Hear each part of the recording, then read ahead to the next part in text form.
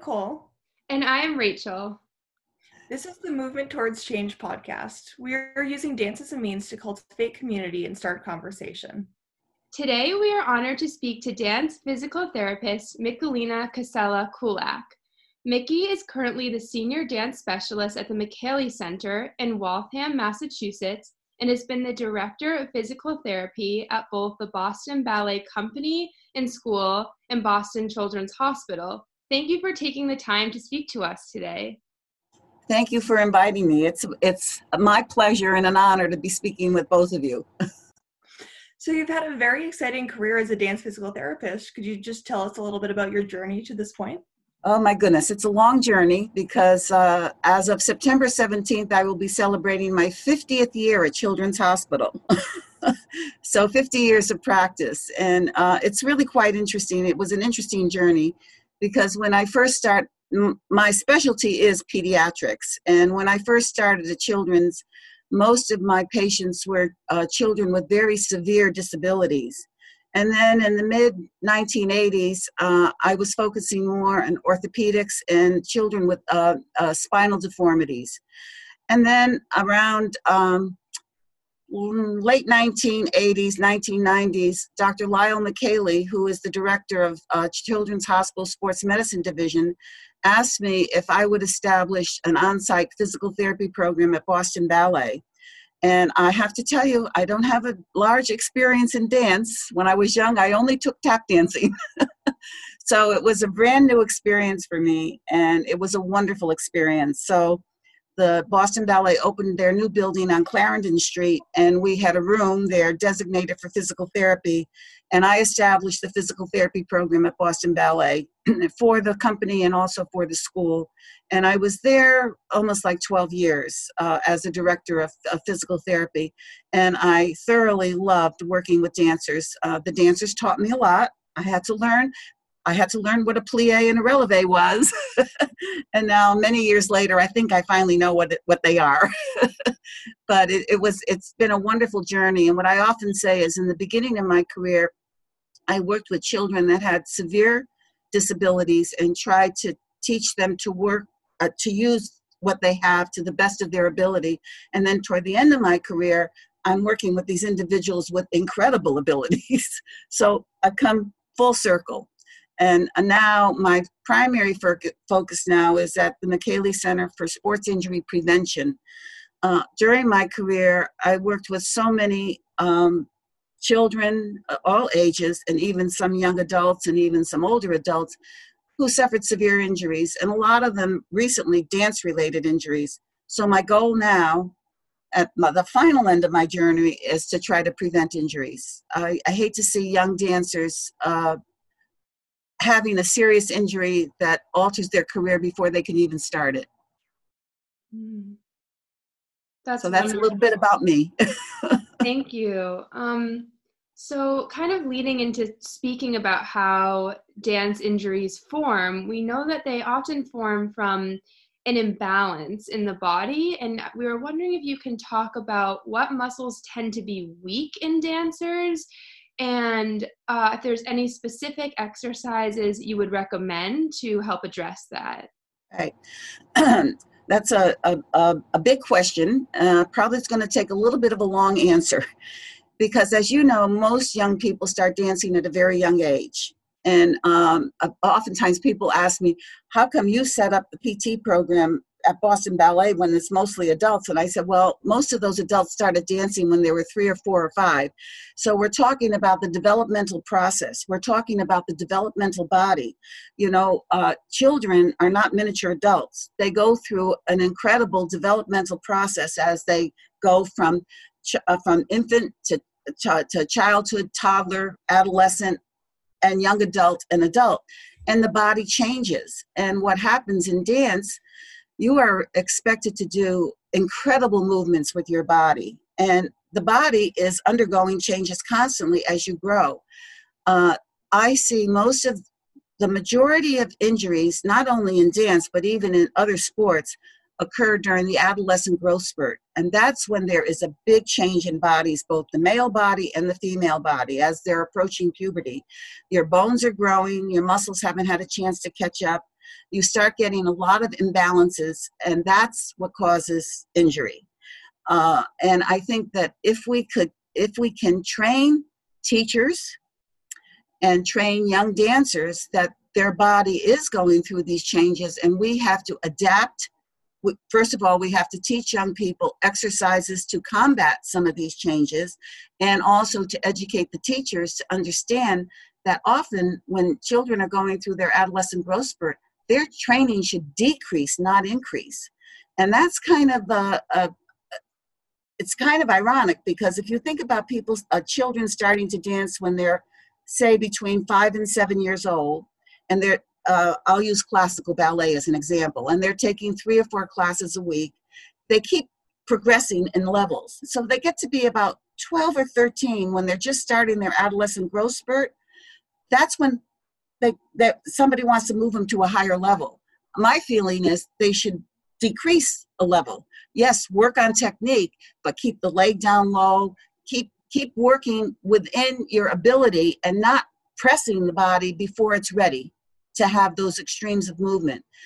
To answer your question about weakness, I have right now at the McKaylee Center, I've done about 500 screenings since 2016, and I can tell you most of them are adolescent. The majority were females. I do have a couple of males, but the majority are females. All types of dance, but quite a few, even if they're taking tap and other types of dance, the majority of them are doing ballet. The majority of them are taking technique classes. And what I have found is significant weakness in the abdominal muscles, especially the lower abdominals. About 100% of the young people I screen did not pass the lower abdominal muscle test. Now, the lower abdominals are key to prevent injuries. That's your core, as your teachers say. That's where everything focuses on your center of gravity. If you've got strong abdominal muscles and a strong center, your lower extremities will just follow. But if you've got that weakness there, that immediately is going to shift your spine out of alignment, your legs out of alignment, and malalignment is what causes injury. I always like to use the expression, I had the fortunate experience to work with a professional dancer. I won't use her name. She's long retired now, who never sustained an injury in her life, in her entire life. And she was high-level professional classical ballet dancer. And it was quite interesting at a dance medicine conference.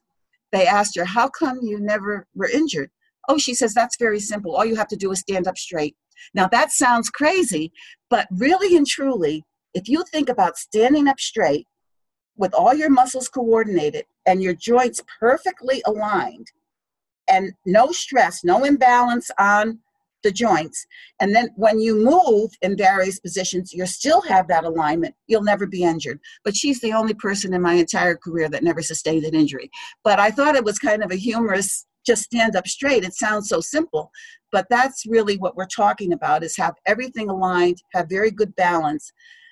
The other muscles that I see, especially in the developing body that are weak, some of the buttocks muscles, the gluteus maximus, and especially the gluteus medius, which is the muscle on the side of your leg. That's the muscle that you absolutely have to have when you're standing on one leg. If you're standing on one leg and you start shifting away from that muscle kind of thing, you're shifting off to the side. When you go to raise your opposite leg, you have to work harder to hold your balance. That gluteus medius muscle is key to preventing injury in dance, especially because you're doing a lot of single leg movement.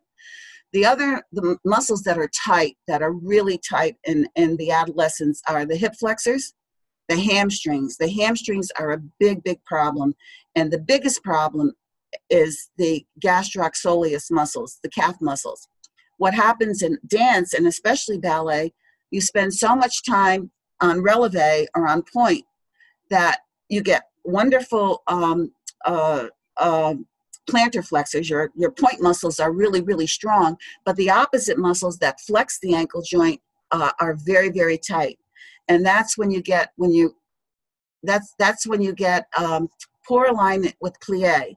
And if you don't have absolute perfect alignment with the plie, when you take off and land from a jump, You're going to put tremendous stress on the foot, ankle, knee, hip, spine.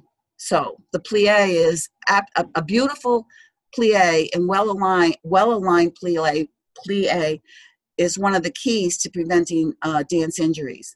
So those are the muscles that I really, the young people that come to my clinic, those are the muscles we really focus on maintaining flexibility. So strength in the core, strength in the muscles around the pelvis and the hip, and flexibility in the lower extremities is absolutely key to success.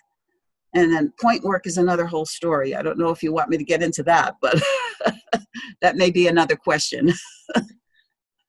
I don't know. Did that answer your question? Yes, definitely.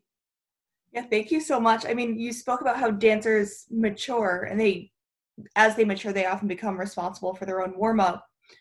So what are some of the components to a good warm-up? Should we be focused more on strengthening or stretching before class?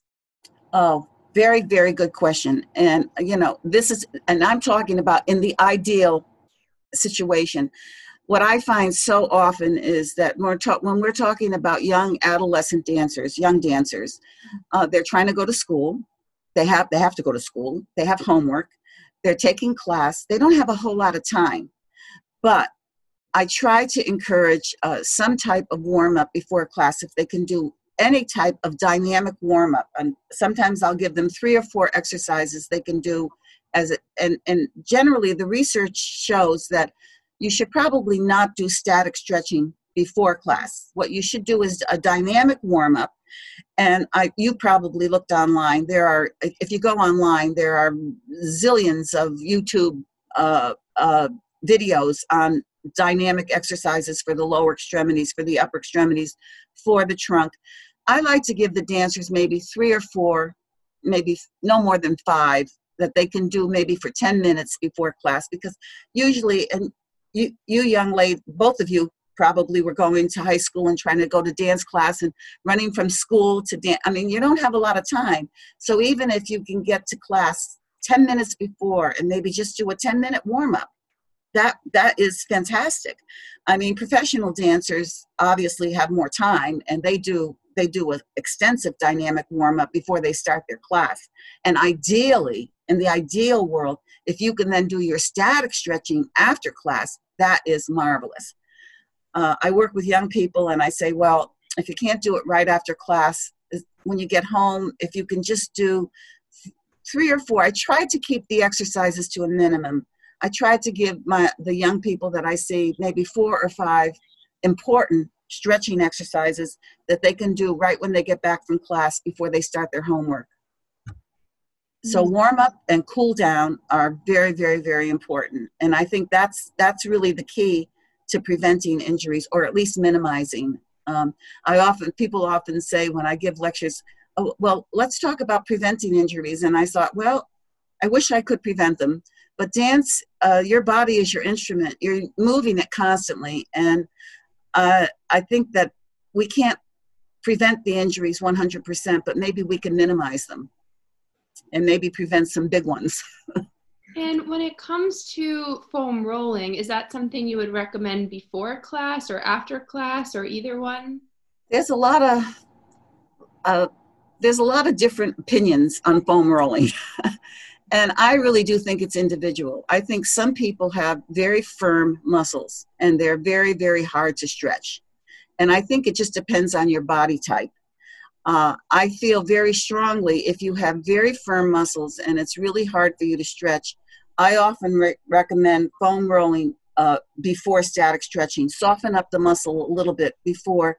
I don't necessarily think too much about doing it before dynamic stretching. Dynamic stretching is just moving the muscles and just getting them warmed up, and people don't have a lot of time. So oftentimes what I'll say to the dancers, if they don't have time to foam roll right after class, ideally the best time to foam roll is after class, and then to do your static stretching. That's ideal.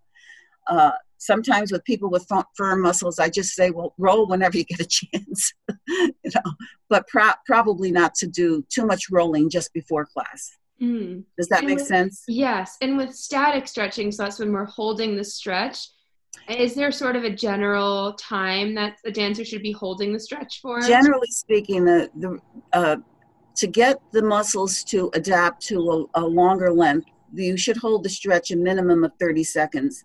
And I usually recommend 3 repetitions, holding each repetition for 30 seconds. And that seems to do the trick. And especially if you do it every single day. Oftentimes I'll say to young dancers, especially after I show them the exercises, they say, oh, everything feels so good. I could get my leg up higher. And I said, well, tomorrow when you try this, it's going to feel like you didn't do anything. So that's why you have to stretch every day. It is cumulative. And what happens is especially with the developing body, I'll give you an example. I had a young lady last summer. Before she left for her summer intensive, her straight leg raise was 75 or 80 degrees, which is excellent. She come back in September and her straight leg was down to about 50 degrees. And she was really upset because she had been stretching every single day, but she grew 4 inches. Can you imagine? So her bones grew and the muscles didn't. I said to her, if you hadn't been stretching, your straight leg raise would have even been less. I said, so don't be discouraged. I said, you'll get it back. You'll get it back. Once you achieve full growth, you'll get your flexibility back. But then my instructions to her was, right now, during fall semester, you have to keep your leg low. You can't lift it to 80 or 90 degrees because you only have 50 degrees right now. So you have to keep your leg down low. And this is what I wish teachers would understand, is that some of these young ladies, when they're going through their adolescent growth spurt, they can still take their technique classes, they can still work on movements, but they have to do it, they have to modify. You can't lift your leg to 90 degrees if you only have 50 degrees. If you do that, you're going to strain a muscle or tear a muscle. The other thing I often hear, and you probably heard it from me, I'm constantly telling young dancers, no more splits. Because they'll come and say to me, when I was 10 years old, I could do a split. And now I'm 14 and I can't do it anymore. And I said, yes, you can't do it because your adductors are so tight and your hamstrings are so tight. And until you get that flexibility back, I do not want you doing splits. And I'll write notes to the teachers saying, no splits for the time being. They could do split jumps, but no sitting on the floor doing a split. So when it comes to cross-training, if a dancer wanted to sort of begin to build a cross-training routine outside of their warm-up and cool-down, let's say maybe they're not dancing as much for a specific period of time, or they just feel like they need to supplement their training, about how long would you say a dancer should be cross-training each week? And are there specific modalities that you strongly recommend, such as Yes. Pilates, yoga, gyrotonics? All of them. That's an excellent question. And cross-training is absolutely essential. This is a problem that we're having not only in dance, but also in sports, where an individual is doing one sport all year, soccer all year, dance all year, football all year. They've got to do something different that makes their muscles and everything move in a little bit of a different way, to just give your muscles a break, not a break, a rest. There is a lot of research on cross-training. One of the articles I read, this was a suggestion, that if you're taking 5 classes a week, you should cross-train 1 hour a week. If you're taking 10 classes, you should cross-train 2 hours a week. And if you're taking 15 classes or more, you should cross-train 3 hours a week. Generally speaking, I say, 1 to 3 hours a week if possible. Obviously, our young people a professional dancer has a little bit more time, not much, but a little bit more time to cross-train. People that are going to school, it's really kind of hard. But all the things that you mentioned, if you can do stationary bicycle, elliptical, yoga, gyro, Pilates, swimming is wonderful. If you can do any of those things, an hour, 2 hours a week, 3 hours a week would be wonderful. Something some other activity other than dance is extremely important. So that 5 classes to 1 hour, 10 classes to 2 hour, 15 classes to 3 hour is kind of like a little rule of thumb kind of thing. So I was going to ask, what are your thoughts and recommendations for cardio? I know as dancers, we don't want to overstress our joints, but cardio fitness is also important. To recommend a specific form of cross training? It's absolutely important. And I know I probably shouldn't say this and be recorded, because I know that most teachers say that you should not run because, you know, that it puts too much impact on your joints and what have you, which is probably true. However, riding the stationary bike, treadmill, light jogging. The biggest thing with cardio is you want to hit your target heart rate. So you want to figure out what your target heart rate is.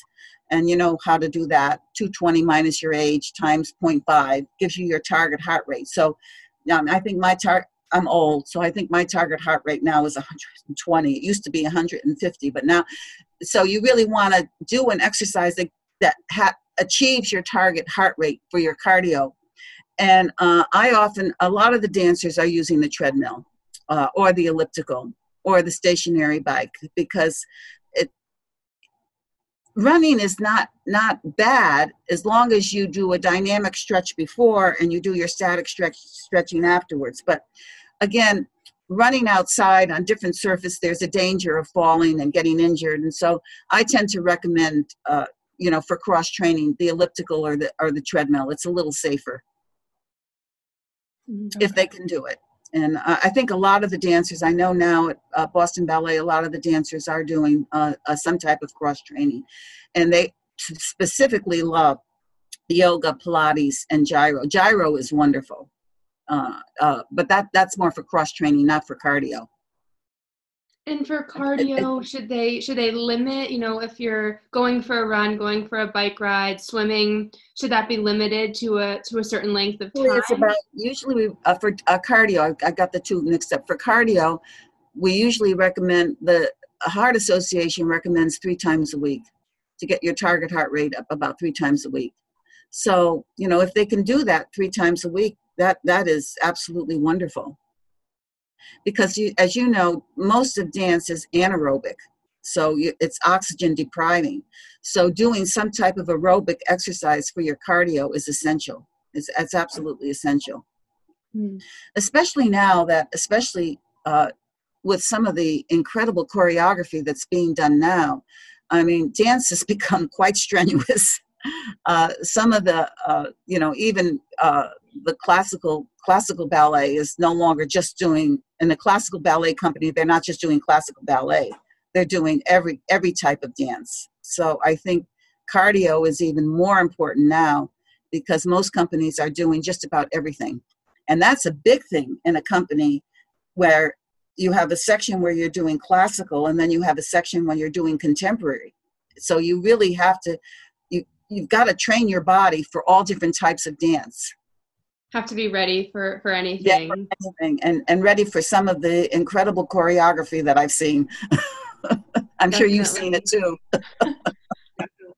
Switching gears a little bit, when it comes to rest days and taking time off from dance, about how many days a week would you say are necessary for a dancer to take off? I know sometimes it's not always possible given a scheduling situation. And also, if you could touch a bit on the benefits of rest days for the body. That is a loaded question. And at many conferences we've actually almost come to blows. And I've been taken to task about answering this question, but I'll give you my opinion, because there are so many opinions on that question that I'm almost afraid to answer it, okay? Because some people in the dance community feel that you should never rest. Other people feel that you should rest, but only a little bit. Some people feel that if you rest at all, it's incredibly detrimental. But my feeling is the body needs to rest. It has to rest somewhat. And I think when I've been at meetings, I've said, no two people are alike. So I don't think you can say that, Rachel, you need to rest 1 time a week. And Nicole, you get tired easily. Maybe you have to rest 2 times. I think people are different, and you're going to feel different during the different stages of your development and how intensely you're dancing and how intense the choreography is. I think that the most important answer to that question is for the individual dancer to know their body and to know when their body needs to rest and to listen to your body, because when you're tired, that's when you're going to get injured. There was a saying. I used to ski, and there was a saying in skiing: don't ever do the last run. That's when you're going to get hurt. And what I've said to the dancers, if they're in a heavy rehearsal and all of a sudden they feel that their body is just about ready to collapse, I say, you know what? That's when you tell the dance director or the choreographer, I can't do any more turns. That's it. I'm finished. No more turns. I'll mark it, but I can't do it. The dancer that listens to their body and knows when they need rest, that's the important answer to that question. That being said, I personally feel that if you're dancing 15 or 20 hours a week, you really should take at least Sunday off. If you're dancing 6 days a week, you should take Sunday off. You should take one day off. I mean, if you could take Saturday and Sunday off, that's even better. I think 1 to 2 days. And it depends. I mean, if you're only taking 3 classes a week, I don't think that's a big issue because you're resting in between. If you're taking class Monday, Wednesday, Friday, you're getting a rest period. But if you're dancing Monday through Friday, and again, it depends on your schedule. If you're only taking 1 class, well, maybe you only need to rest on Sunday. If you're taking 3 classes every single day, maybe you need to take Saturday and Sunday off. So that's what I'm saying. There's no, but then when we get to break time, okay? This is a very, very good, this is where I got in trouble. Let's talk about the individual dancer, yourself, Rachel or Nicole. You're junior in high school. You're dancing every day. And then you finish on June, say 15th.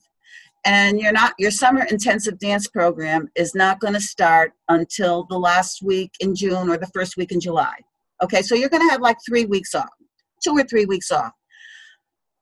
You were only taking 1 class a week up until that, right? Now you're going to go to this nice big summer intensive program. Maybe you're going to go to Boston Ballet and you're going to be dancing 6 hours a day. Your body is not ready for that summer intensive. So I recommend during that little bit of a break that you don't stop taking class, that you don't, and I'll say to people, you don't have to take an intense class, but you have to take a class. And can you do yoga? I mean, you're out of school, so you have you have the days off. Can you take 1 class, and then can you do yoga or Pilates or gyro, but do at least 3 things a day so that when you go to your summer intensive program that first week, you're going to be ready. Well, I got absolutely crucified over this because a lot of people felt that the dancers should rest. And I said, I think that the dancer in that situation should be doing what I call relative rest, which means you don't immediately just crash and just stay in your bed all day or being on your computer and sit all day. You've got to keep your body moving because we see a lot of injuries the first week of the summer intensive class because I think the youngsters stopped their school classes and then they didn't do anything until they came to the summer intensive. So I don't know if I answered your question, but it is a loaded question and there's so many different answers to that question. I know professional ballet companies, at least Boston Ballet, what I recommended with the dancers when I was at Boston Ballet was when they're on summer break to take a week off, to take one full week off where they do nothing. Go to the beach, swim, read, whatever. Then the rest of the summer, yes, be sure you go. And most of the dancers did this. They would take a class a day and then they would do cross training. They would do gyro, Pilates, you know. They certainly weren't going to have the intensive schedule that they have during the year, you know, when the company is in session. And most of the dancers do that. They would definitely take a week off where they go to the beach and just crash and don't do anything. Just clear your mind. And sometimes you have to just clear your mind from dance. Read a good book. So you would say that taking a week off a few times a year would be a healthy thing for a dancer. But if you're about to go to a summer program or you're about to begin a busy semester, just also being mindful of, I'm going to start dancing again. I don't want to enter the studio having just been sitting for a long period of time, because that could be leading to an injury. Exactly. So, there's just no one way to answer that question, but I do feel that you have to use common sense.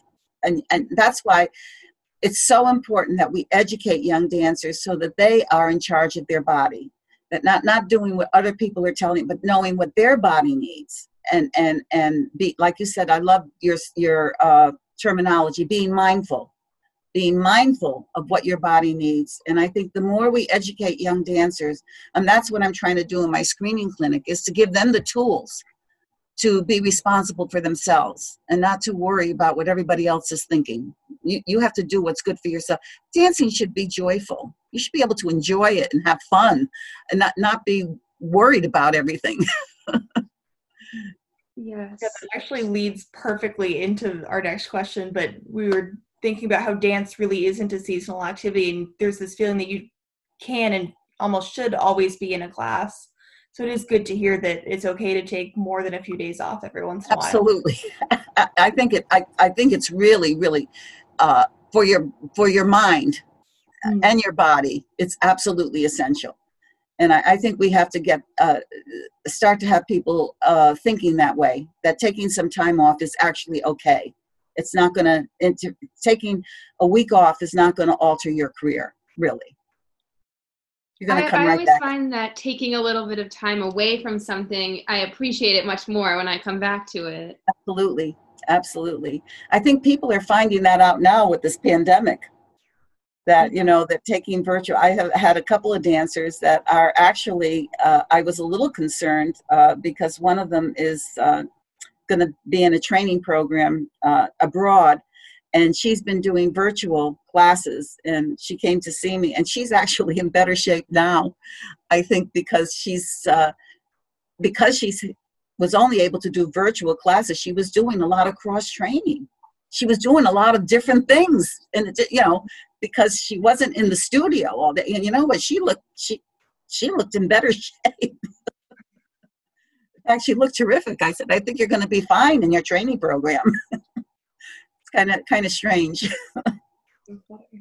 Sometimes what we least expect the thing we expect least to help us actually is what we need the most. Exactly. So our final two questions. The first one is, what's the number one piece of advice you would give to the movement toward change dance community? Okay, I have two things. I have advice for teachers and advice for students. Perfect.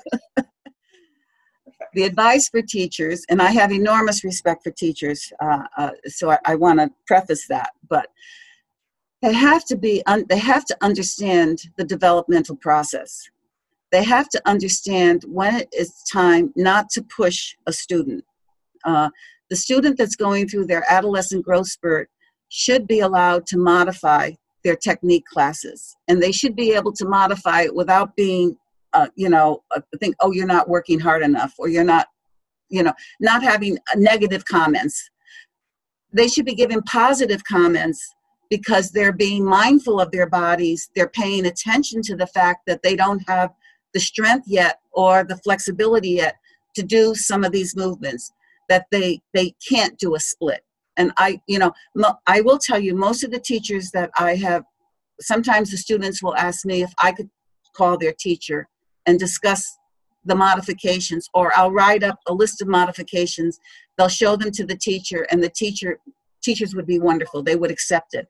But I think that we need to do more of that. I think teachers need to understand that when a dancer goes up to the teacher and says, I no longer can do this, or I can't, my physical therapist or whoever I've been working with says I can do first and second position, but not fifth position. But any of the modifications that are recommended the teachers have to reinforce in a positive way. It's not like, oh, you're not working to your potential.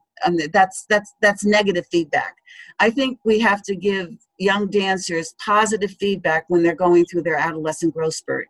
And we have to tell them, I'll give you an example. I had a young dancer that came to me in tears because they had their evaluations. This is in a classical ballet school, and she was not promoted to the next level. I sat her down and I said, you have a very, very smart teacher. She says, I do? I said, yes. I said, because you're not ready for the next level.